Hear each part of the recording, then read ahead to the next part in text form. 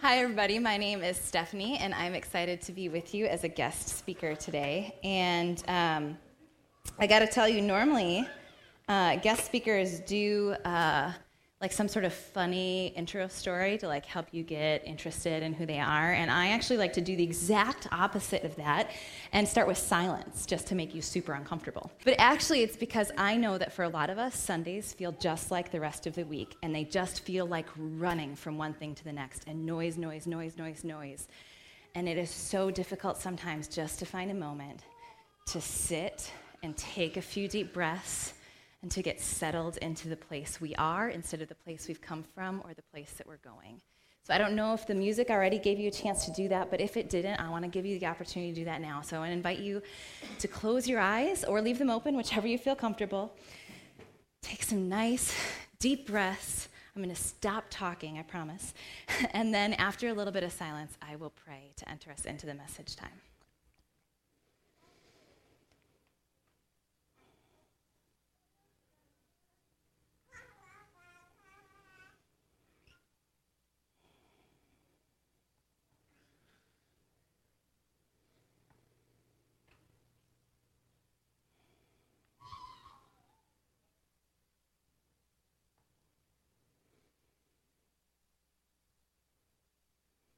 God, I thank you for the noises of children during our time of silence and the reminder that is of your joy, the fact that so much is out of our control and that's as it should be,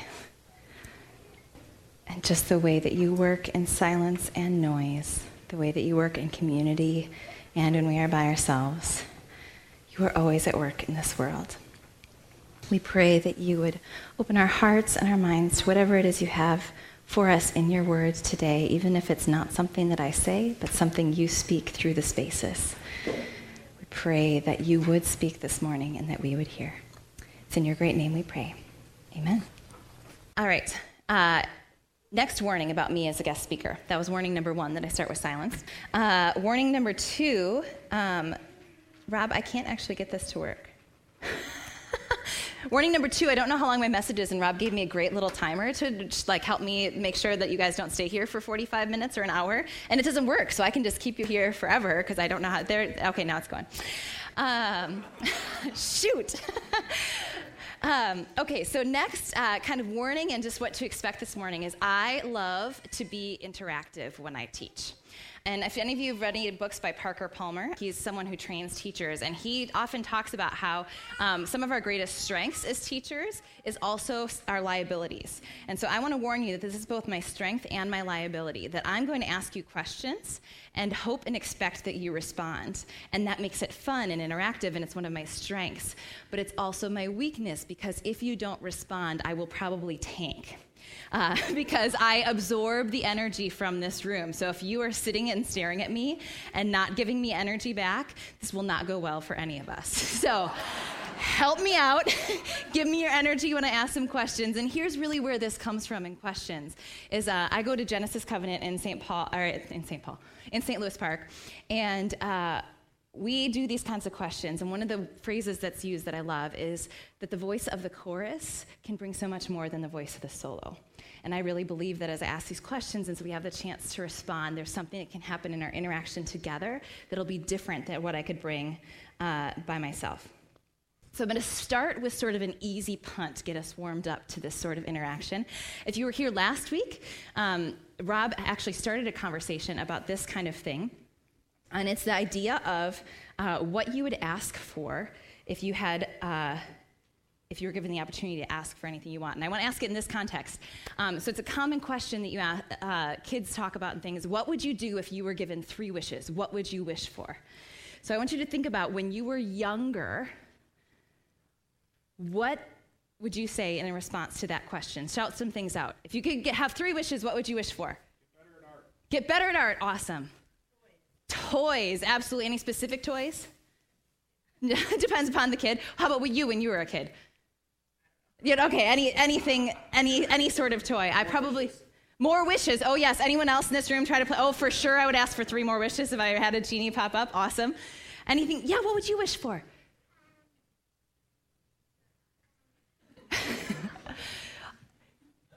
It is a pressure question, isn't it? What would you wish for if you were given a wish? I don't know. There's so many options. Can you think of something?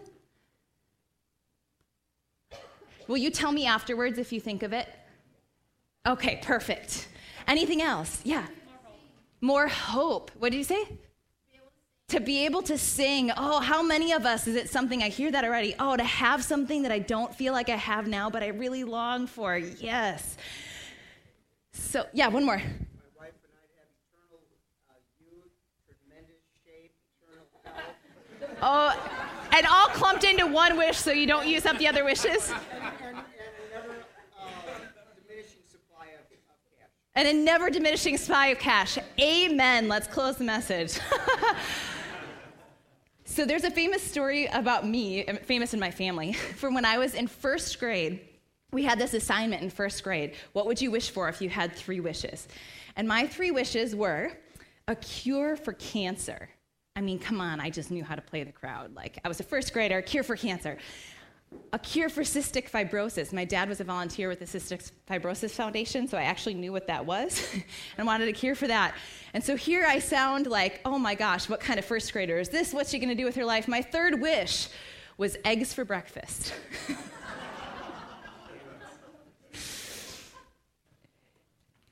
I was a mixed bag.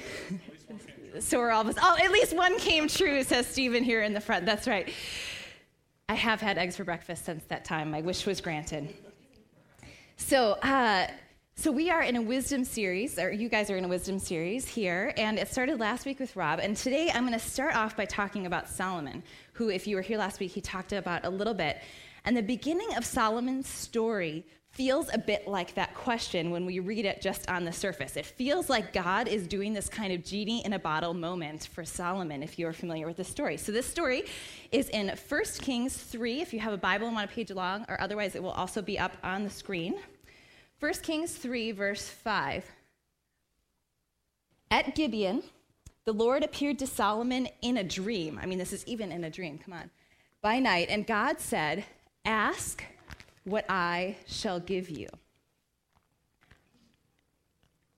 I picked this translation on purpose because it says it in a particular way that is a little better. If anyone has a Bible, does anyone have a Bible open? Does anyone's Bible say something different than that for what God says to Solomon, if you've got it open? That's not a fair question because I didn't make you have a Bible open. So if you don't, that's okay. Okay, so that's a little different. Ask for whatever you want is how that starts. But it says at the end, for me to give you. So we read this quickly. It sounds like, ask for whatever you want, Solomon. Come on, it's yours. It's the 3 wishes. Wish for more wishes. We got this. But the Hebrew phrasing becomes pretty important. It actually is, ask, what do I want to give to you? So God asks questions throughout the scripture, and when he does, it points to something that God is trying to teach the people in that story at that moment and giving them an opportunity to respond to his question and to see something about where they are and where God is and what it will look like to move forward together. So in the garden, Adam and Eve, everything's great, then they screw up. God's in the garden, and God says, "Where are you?" God asks a question. What has happened? Where are you? Where are we in relationship? Let's name this moment in time, Adam, and let's move forward. Cain and Abel. Another thing goes awry. A brother dies, and God comes in, and God asks a question. Where is your brother? So here we are in a moment in time for Solomon. He's taking over the throne of his father, David, who was the greatest king that Israel had ever seen. Everybody loved David. And Solomon is taking over, and he's a teenager. There's a big shift happening, and God comes in and gives Solomon a question to think about. What do I want to give to you? So I am a parent. I have 2 boys. They are 6 and 9. And Sometimes when they have a hard day, I mean, not that that ever happens, they're angels and perfect, but let's say hypothetically that they have a hard day and we have some consequences throughout the day and they have some timeouts and just frustration and anger. On those days when they are going to bed, I have a habit of doing this with them. I ask them a string of questions. I say, Cameron, do I love you when you're angry? He says, yes. And he usually rolls his eyes while saying that. He's the 9-year-old. Do I love you when you're happy? Yes. Do I love you when you're sad? Yes. Do I love you when you disobey? Yes. And I just keep asking over and over again. Do I love you when you do what I ask? Do I love you when you run away? Do I love you when you give me a hug? And he says yes over and over and over again. And it moves from the eye roll to sort of a shy smile and usually ends in a hug because I'm giving him the opportunity to remember who he is and who I am and what it means to be in relationship with each other. And I'm doing that by asking him a question. So I wonder for you, if God were to come to you in a dream and ask you the same question that God asked Solomon, what your response would be. What do you think, if you look deep in your heart, what do you think God wants to give to you? Do you think that he wants to give you prosperity? Do you think he wants to give you judgment? Do you think he wants to give you shame? Do you think he wants to give you love? This question is an opportunity to say, what do I believe about who God is and how God feels about me and how God wants to be with me as I walk towards the future? So let's see how Solomon responds to this question. Verses 6 and 7, 1 Kings 3.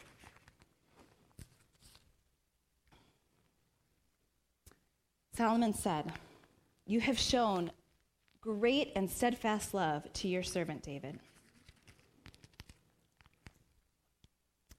my father, because he walked before you in faithfulness and righteousness and in uprightness of heart toward you. And you have kept for him this great and steadfast love and have given him a son to sit on this throne to this day. And now, O Lord my God, you have made your servant king in place of my father David, although I am but a little child and do not know how to go out or come in."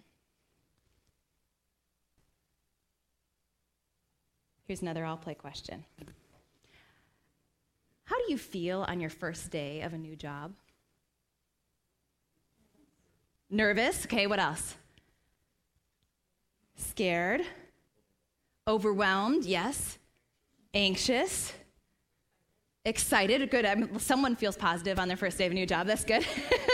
Any other feelings come up? Like a sponge, ready to absorb all of the things. Yes. Invincible. All right, so we have a mix even right here in this room. Some people are feeling anxious, some people are feeling invincible, and I bet a lot of us feel a little bit of both depending on how the conversations go throughout that day. So this is Solomon's first day on the job. And he's a human and probably feels any of those feelings we would feel. And his job is to lead God's people, like no pressure. And his job is to lead those people after the best king that has ever led them. Again, no pressure. So when God asks him this question, he looks inward with honesty and says, you know what? God, right now in time, I know where I am. And it's a wise person who can name where they are. He says, I know where I am. I'm on my first day of this new job, and I do not know how to do it. I'm a teenager. I've got a big thing in front of me. You have got to help me, God. I do not know how to go out or come in. I'm but a little child.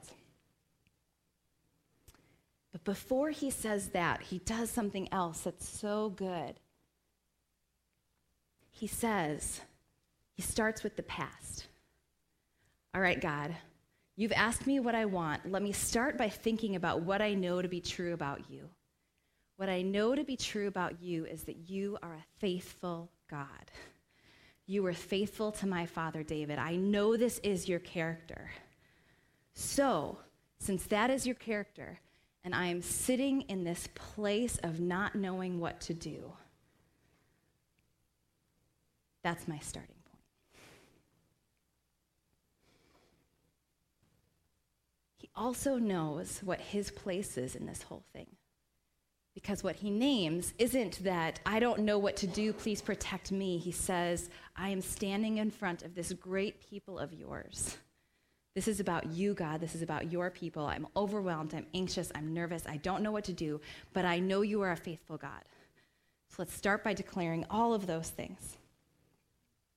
And then he gets into his actual request.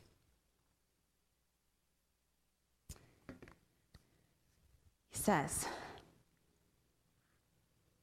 give your servant, therefore, an understanding mind to govern your people, that I may discern between good and evil.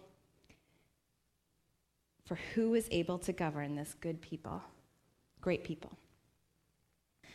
What word? This is a closed-ended question, so it's a little bit of a trick question. Anyone see a missing word here that you might expect when you hear, okay, Solomon prays for wisdom? The word wisdom is not actually in Solomon's request. And this translation is a little bit of a trick on purpose because this almost sounds like we would expect it to sound. Give me an understanding mind, which kind of sounds like wisdom. But what Solomon actually asks for is a hearing heart. A Shema Leb. Give your servant a hearing, listening heart. When do you feel heard? When you talk. Excellent. Maybe let's get more specific. Okay, when you talk and someone else is there, hopefully, what makes you feel heard in terms of what that other person does in response to your talking? Eye contact. Great. What else? Oh, repeating back what you said. Excellent. Empathy. Yes. What else? What makes you feel heard? Silence. What'd you say? Follow-up question. Yes. Give me some more detail to what you said. Excellent. Not jumping to conclusions or advice. Ouch. That is one that I do. Yes, but that's so true, right? You want that other person to listen before they try to give advice. Not being interrupted. That's right. Action, body language. So Solomon asks to have a heart that when God speaks is responsive with action, is paying attention and is not distracted, is giving eye contact and being fully open to what God is saying, is being empathetic and understanding who God is and what God wants and is connecting on that emotional level, is willing to be silent when silence is required in order to pay attention. He's asking for all of those things to be going on internally with him in his relationship with God because of what that will mean for how he leads God's people. And he asks for an understanding heart, a hearing heart, in order to discern between the good and evil. And I want to know, I forgot to ask Rob this ahead of time, has Rob talked about the word tov with you guys? Does that sound familiar? Okay. So if it is familiar, you can dive in and have this be a repeat. Otherwise, it might be new, because what he asks for what his heart needs to hear is super important for what we are called to do with our lives and what it means to live that out. So the word good, what do you think of when you hear the word good in English? God. Okay, great. What else? Acceptable, yes. I've heard some people, when I've asked this question before, some people are like, meh, not great, not terrible. It's good. What else? Obedient. I feel like it's often put forth as a moral thing, you're good, you're not evil, you're moral, you're not immoral. Disobedience would be the evil part. Obedience, disobedience, is that what you're saying? Sometimes disobedience is good. Oh, yeah. Oh, now you're getting really underneath layers. Okay. Well, so let's take that and let's go with, so what happens in the scriptures is there's often a lot more going on with a word than what we see on the surface, especially in Hebrew. Because Hebrew goes back to just a few hundred root words, and those root words are all verbs. And they're used in this very broad and expansive way when we look back into them.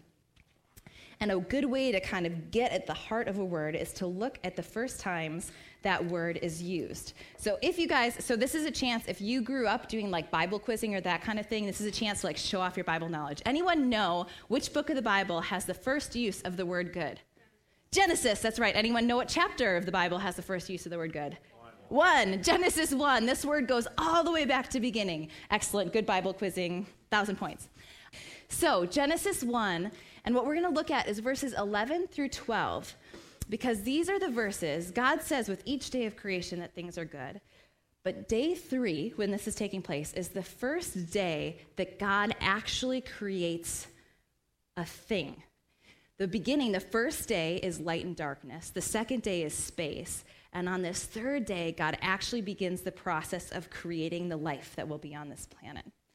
And it's a great day to look into what is God really saying when he's saying that something is good. So, Genesis 1, 11 through 12. And God said, "Let the earth sprout vegetation, plants yielding seed, and fruit trees bearing fruit in which is their seed, each according to its kind on the earth." And it was so. The earth brought forth vegetation, plants yielding seed according to their own kinds, and trees bearing fruit in which is their seed, each according to its kind. And God saw that it was good. So, first question. What does God actually say? This is just a chance. If you haven't talked yet, this is a chance to literally just read 4 words. What are the first 4 words that God says? You are just, more points for going back to the beginning. In this verse, what does God say? So you said it, Michelle. What is it? Let the earth sprout. So God is creating plants, and what he actually says is let the earth sprout, which means, this is a little trickier question, what does God create? Life, yes, but I heard it over here. Seed, right? Do you see that? If he says, let the earth sprout, what God creates in that moment is seed, which is so beautiful, you guys, because from the very beginning of life on this planet, God invited the earth to partner with him in the act of creation. God didn't just say, let there be oak trees. God said, let the earth sprout vegetation. And I love thinking about, anyone a gardener in here? Got a couple gardeners. Anyone know about hydrangeas? Anyone? Okay. Tell me, a little bit, but you might know enough to know the answer to this one. How is a hydrangea's color determined? Acidity. Oh, you know it right here. Okay. Do you know more than that? What color is a hydrangea if the soil is acidic? What color is a hydrangea if the soil is basic? Pink. Hydrangeas, color is determined by the soil. And I kind of picture God right in the beginning of things saying, okay, earth, here's my seeds. What are you going to do with them? Are you going to make those hydrangeas blue, or are you going to make them pink? Join with me in this adventure of what it means to create life. Let's go. So he says, let the earth sprout vegetation. But then at what point in this passage do we see God call it good? Is it good when that plant becomes full grown? Oh, I heard it over here. When they reproduce. They are called good, not just when they are grown, not just when they have fruit, but when they have fruit with seeds in it, ready to bring that next generation of plants into the world. There's this idea from the beginning of what it means to be good is to bring life. And not just to bring life, but to bring life that brings life, that brings life, that brings life. that continues to partner with God in the act of bringing the goodness of his life-giving creation to this world. So Solomon says, give me a hearing heart that I may discern between that which is good, that which brings life, that brings life, that brings life, that brings life with your people, and that which is evil. And the Hebrew word for evil is ra, which literally means to shatter something. Help me see the difference between what will keep the progression of your life and goodness moving forward in this world and that which will shatter the progression of your life and goodness in this world. So Tov, this idea of this life, is if God has seeds within the earth that he's saying, come on, bring it forth.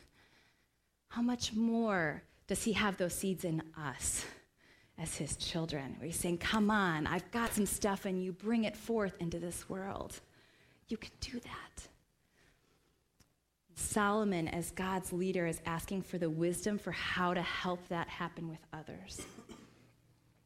And I think his prayer is a great one for us to follow.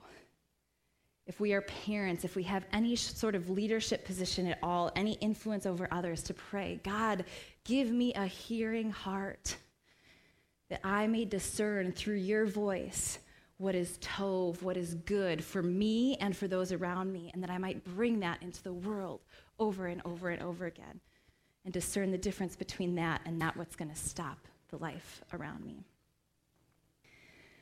Sadly, though, Solomon, though he asked for a hearing heart, and though God, you can see it in God's response, God was pleased with Solomon's request, and we can understand why that would be. Solomon understands so well what is required in that moment. He knows he's overwhelmed by the job. He knows that God is faithful, and he knows that the trick to doing this job, the key, is going to be to have a hearing heart to discern what is good. But Solomon loses his hearing heart throughout his life.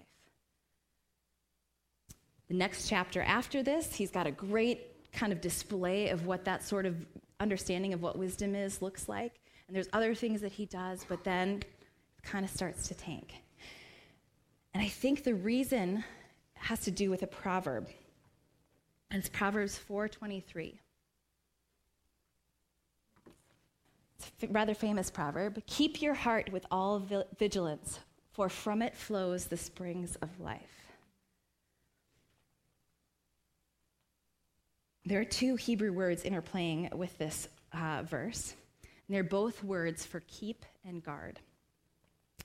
The keep your heart, that's the word natsar, and then with all vigilance, it doesn't actually say vigilance, it's another word for keep, so that's like emphasizing it, like keep your heart, keep it again. And the word there is mishmar, and the root of that is shamar, which is a really key sort of thread that runs through the scriptures of what it means to shamar something. The first use of that is also in Genesis 2:15. So after Adam and Eve are in the garden, it says, the Lord God took the man and put him in the Garden of Eden to work it and to keep it, to work it and to shamar it. So again, we had a couple gardeners in the room. What does it mean to keep a garden? Pull weeds, great. What else does it mean to keep a garden? Water, fertilizer, pruning, yes. Sunlight, great. Keep the rabbits out. To plant things, yes. Dig up what's dead. To what? Tend to what? Help it grow, right. So if I decide, you know what, I would really love to have a garden. I'm going to go put some seeds back there, and then I'm going to go on vacation for 3 months. How would that go? It would be dead when I get back, because probably it's going to not get enough sun. It's not going to get enough water. Rabbits might eat it. The soil might be turned up. The weeds will choke it because no one will be there to pull out those weeds. It takes work to tend and keep a garden. So this proverb is saying, you need to do that with your heart, because your heart will not stay a listening heart if you treat it like a garden that you plant and just walk away. You need to keep it. You need to guard it. You need to tend it. And the interplay actually with Natsar and Shamar that's happening in this verse is that Natsar, that first word for keep there, is actually even more specific than Shamar. And so if you are a parent, do your kids have the exact same personalities? No. It's kind of the thing, isn't it, where you have one kid and you're like, I've got this parenting thing down. I know it. And then you have another kid and you're like, what in the world? All the rules just changed. How do I parent this personality? And then I can't even imagine. I only have 2 kids. As you get beyond that, like, what do you even do when you get more than 2 kids? Just wing it. wing it, give up, right? So if you are a parent trying to guard and keep your kids, you don't treat all of your kids the same. You get to know them specifically. And you say, I know that this kid needs me more hands-on. This kid needs me more hands-off. This kid needs a few extra hugs in a day. This kid needs a little bit more information. You get to know your child and what specifically will keep and guard that child as a parent. And that's the word being used for, that's what Natsar is. Don't just generally kind of guard your heart like a garden and pull the weeds. That's great, but that's only step 1. Step 2 is to know what specifically do I have planted in that garden, and what does that specific plant need in order to be tended well. So what does it mean for you specifically to guard and keep your specific heart so that it can remain a listening heart that can discern between good and evil? One of the things that I love to work with is the Enneagram, and if you actually saw my bio in there, I probably, again, unlike a typical guest preacher thing, was like, here's my flaws, I'll put that in my bio. So what I said in there is I'm a recovering people pleaser with a savior complex. Because I know that that is what happens in my heart, and Enneagram is the thing that's helped me name that. And so I know in order to keep and guard my heart, I have to watch for pride. I have to watch for my desire to help everybody else with their needs while denying that I have any needs. I need to learn that true giving and receiving of love means giving and receiving. I need to know that if soon as I try to earn love, it will not actually be love. And that's what I need to work on and keep and guard in my relationship with God, and it's what I need to work and keep and guard in my relationship with others. That is my specific way that I need to guard and keep my heart, is to watch out for those things and to tend those things, and then keep praying to God to have that listening heart. So I want to ask you today to think about, what are those things for you?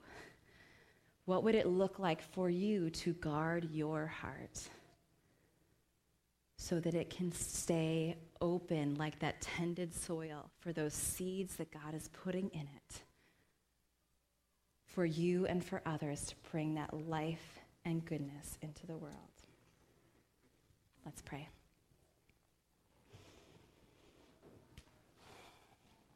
God, I thank you for the example that we see in Solomon and what Solomon does to ask for wisdom, and what it means to have a hearing, listening, receptive heart. Pray that you would help us to look inward and know what it means for us specifically to have guarded hearts, to know what it is that could keep us from listening well to you and loving you and others well, and to tend those things so that we may discern between good and evil and move towards good. It's in your great name we pray. Amen.